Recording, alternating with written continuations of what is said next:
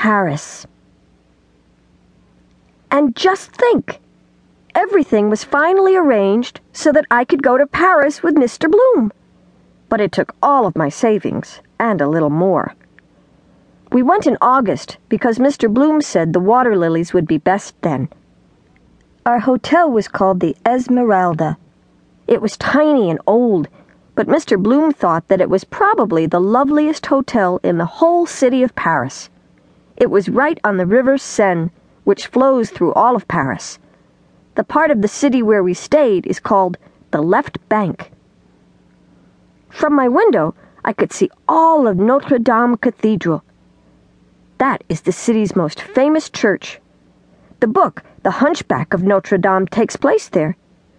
Mr. Bloom hadn't read the book, but he had seen the film. It's about a terribly ugly bell ringer named Quasimodo and a beautiful gypsy named Esmeralda.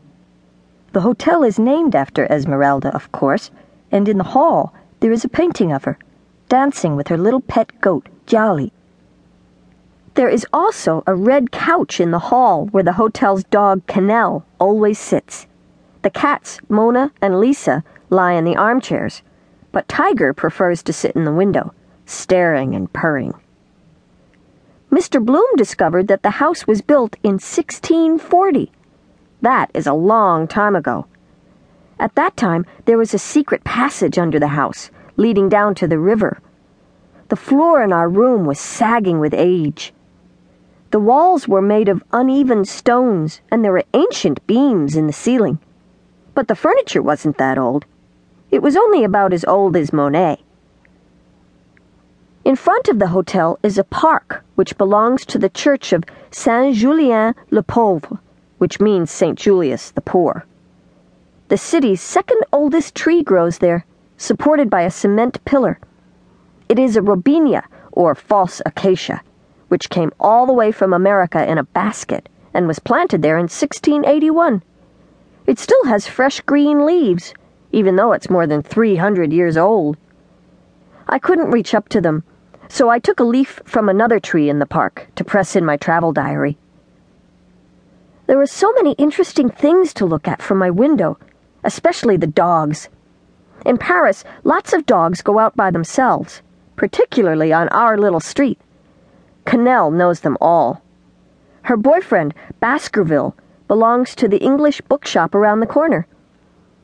My first day in Paris, I saw a very old and elegant gentleman walking down the street. All of a sudden, 2 enormous dogs ran right into him. It looked as if they were going to knock him over. Then Canel ran out to join them. Soon, all 3 dogs were jumping all over the poor man.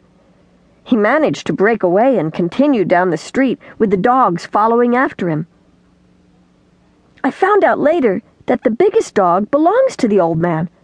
He goes walking there several times a day and thinks that it's fun to be almost knocked over by the dogs. He started saying hello to me when he noticed me watching from my window. "Imitate the old man with the dog," I say to Mr. Bloom sometimes. And when he does his imitation, I laugh so much that I almost fall over. But now, on to the most important part. Monet and his flowers. Our first day in Paris, we took the métro, the underground train, to a museum called the Marmottan. Many of Monet's paintings are there. It's one thing to see them in a book, but something quite different to see the real thing. I know that now. The Monet paintings at the Marmottan used to belong to the artist's youngest son, Michel. When Michel was 88 years old, he was run over and killed. Since he didn't have any children of his own, he left his father's paintings to the museum. Most of the pictures are hanging in large rooms downstairs. There we discovered that Monet had not painted only water lilies.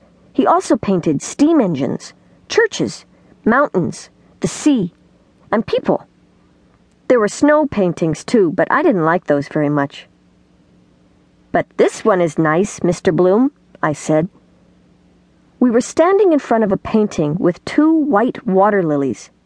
I stepped a little closer to the picture and looked at it. It was then I noticed